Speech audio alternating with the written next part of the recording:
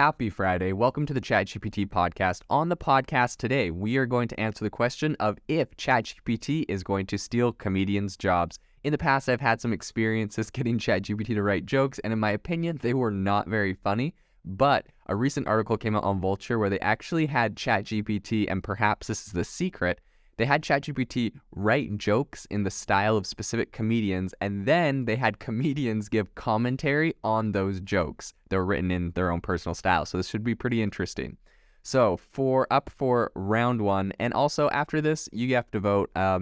Leave us a comment on Twitter and tell us if you think this was funny or if it was not funny. I'll try to channel my inner comedian. I feel kind of bad because I feel like in comedy, it's all about the delivery. So, it's kind of how someone gives the joke.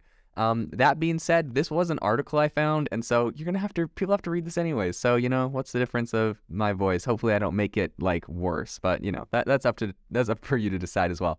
So up for round one, we have Gary Gulman. So ChatGPT was told to write a joke in his style, and this is what it said. It said, "Have you ever noticed that as you get older, you become more of a collector? When I was young, I would throw away everything. But now I can't bring myself to part with anything. I have a drawer full of old cell phones. Why? I don't know. Maybe someday I'll need to call someone in the past. And don't even get me started on Tupperware. I have so much Tupperware, I could open my own Tupperware store. But here's the thing. I can never find the matching lid. I'm convinced that Tupperware is playing some sort of cruel joke on me."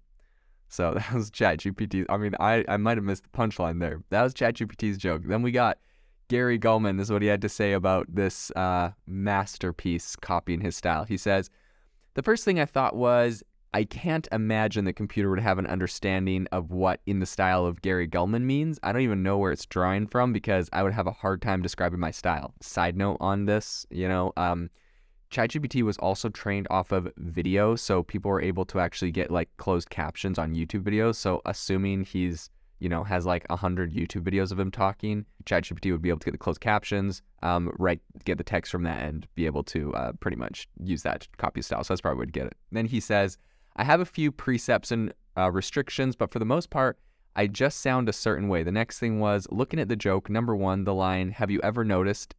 is this horrific 80s phrase that gave birth to a million comedians. As soon as I hear, "Have you ever noticed?" I stop listening because I know it's just going to be another really lazy observation. Dang, throwing shade at ChatGPT right off the bat.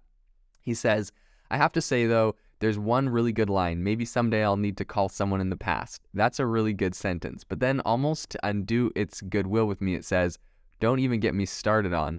That's Mr. Saturday Night Live. The character's whole catchphrase was, "Don't get me started," and the audience would repeat it. It's so corny. I have so much Tupperware, I could open up my own Tupperware store. Is like something your old mom would say. I can never find the matching lid is like a "you always lose a sock in the dryer" joke. Oh my gosh. Dang, he threw down pretty hard. All right, up for round two, we have Maria Bamford. So ChatGPT was told to write a joke in the style of Maria Bamford, and this is what it came up with. "I'm not sure how to feel about getting older. On the one hand, I'm more experienced and wiser. On the other hand, I can't remember anything. I went to the grocery store the other day and forgot why I was there. So I just walked up and down the aisles until I found something that looked familiar. That's how I ended up with a cart full of butternut squash and cat food. It's like my brain is slowly turning into a random number generator." All right, this is what Maria Bamford had to say about that. I thought it was interesting that this was in the style of me because it isn't personal. My stuff is always about mental health or personal experiences, and the way the chatbot did it was very observational and crowd-pleasing. Nothing that anybody would be uncomfortable with. It felt more like a very popular club comic deck, which can be great. Okay, here is another joke from her, since I didn't feel like that one was good enough. It says, "You know what's the worst thing about getting older? You can't do anything without making weird noises. You stand up, you groan. You sit down, you grunt. You bend over, you wheeze. I feel like I'm auditioning for a sound effects library. And don't even get me started on how long it takes me to get out of bed in the morning. It's like watching a sloth trying to pole vault." Her response was, "It's like watching a sloth try to pole vault" is a legitimate, excellent punchline. So, she says it's taking a low energy animal and then having them do something spectacular. So you know what? She actually gave it a little bit of credit for that second joke there. So I'd say that's a bit of a win. And honestly, regardless of how funny you think these jokes are, compared to, stand-up comedy, it's not like dad jokes or something with a little quick punchline. But Compared to some of these other jokes I've heard of ChatGPT, these are significantly more thought out and funny. So, all right, round 3, we are going to W. Kamau Bell. So this is the joke that ChatGPT came up for him. So I recently turned 40, and let me tell you, aging is like playing Jenga with your body. You start taking out blocks from the bottom, and suddenly your knees don't work the way they used to. Your back hurts all the time, and you can't eat spicy food without regretting it for days. But the real fun is when you start losing things, keys, wallets, your mind. I mean, I once spent 20 minutes looking for my glasses, only to realize I was wearing them the whole time. And don't even get me started on trying to keep up with technology. I feel like my phone updates every other day, and every time it does, I lose another piece of my soul. Pretty soon I'm going to be one of those old people who still uses a flip phone and thinks the internet is a passing fad. All right, this is his response to that. When these jokes came in, my wife was on the same email thread, so she read them out loud. My 11-year-old and 8-year-old were there, and my 8-year-old was covering her eyes while she was reading them because she was so embarrassed. There are barely punchlines here. The jokes about looking for my eyeglasses and realizing I was wearing them, that's a joke so old, it's public domain. I feel like somebody had told me to write a Bill Evangel bit, and then I lost my steam halfway through it. There are comedians that do bits about aging in this tone, but they're better than this. If a child brought this to me and said I wrote jokes, I'd be like, good for you, keep trying. I wouldn't say, you gotta go at SNL.